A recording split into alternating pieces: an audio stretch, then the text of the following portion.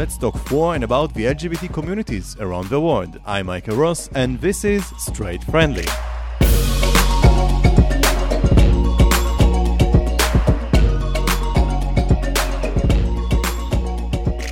Welcome back. We are all back recording here after a year where we had a break thanks to COVID-19. In some cases, I prefer to laugh rather than to cry. And I think that the COVID-19 is just one of those situations. This year has been difficult to any one of us. No matter where you are in the world, I'm sure that this pandemic somehow affected you. And I hope that today you are healthy and safe, and also your families. And in difficult times like we had now, I think these are the times in which we can see the power that communities have. So we also have some really good news. We are now starting to cooperate together with the Friedrich Naumann Foundation in Jerusalem, who are actually, by the way, are big part of the production of a previous episode where we were talking about the situation of the LGBT community in Turkey. The Friedrich Naumann Foundation, together with TICSF, the Turkish-Israeli relations, something like that, they connected between myself and Mustafa Sarıyılmaz, the activist from Turkey. And that episode was very successful, I have to say. We didn't expect those numbers of listeners, which are really great news, and it was interesting to see how people also from the United States and Europe and Asia found the story of a Turkish guy to be relevant for them as well. What we're just gonna continue and do in this new production of Straight Friendly Global, where we're gonna interview and host some of the most interesting people of the LGBT communities around the world. The Friedrich Naumann Foundation, located in Potsdam, Germany, has more than 60 offices around the world, and we're gonna use that for the next episodes.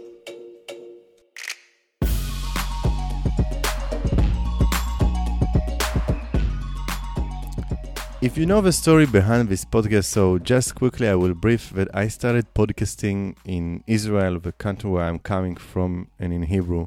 My podcast became the second most popular LGBT podcast in Israel, which are great news.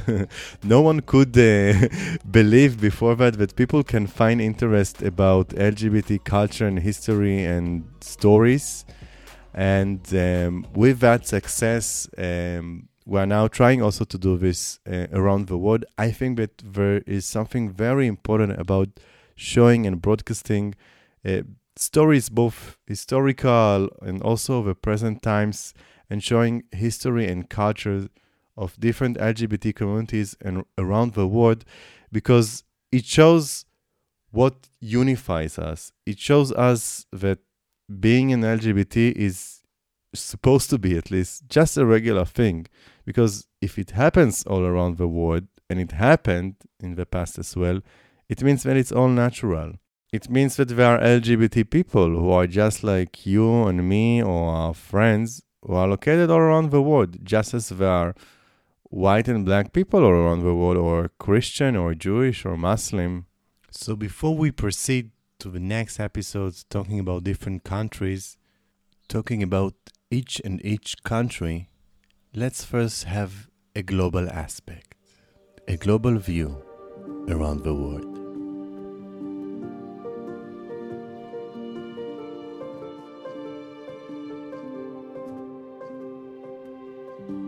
There are more than 7 billion people living these days on planet Earth. Imagine how many people live in your country. Is it big or is it small?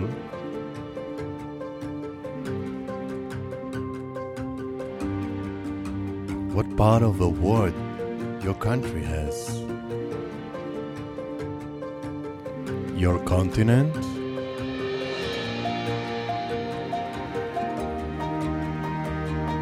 What countries and areas in the world you have no idea about?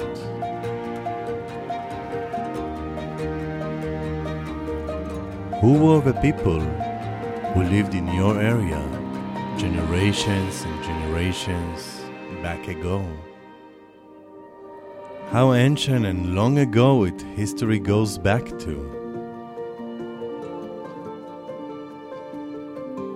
What choices did they have? Did they speak the same language? Did they know how to love?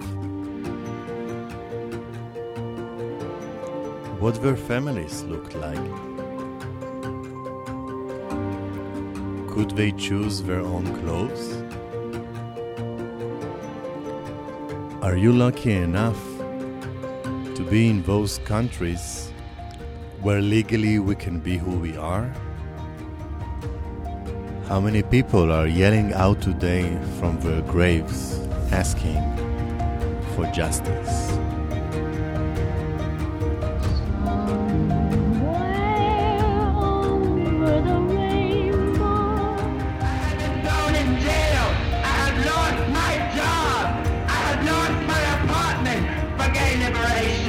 I'm Willie Ninja, the mother of the House of Ninja.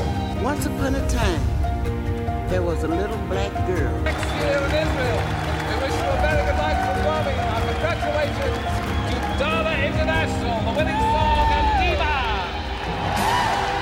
It is well known that I'm a gay person, and in this state, there is a law that says gay people cannot be married, but there is no law that says two human beings cannot love one another. Third reading, a bill for an act to amend the law relating to the definition of marriage and protect religious freedoms and for related purposes. That's it.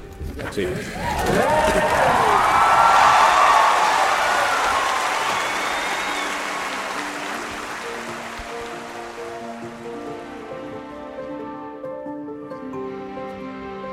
Cherishing our history and our roots, our ancestors, for our future, for the future of next generations.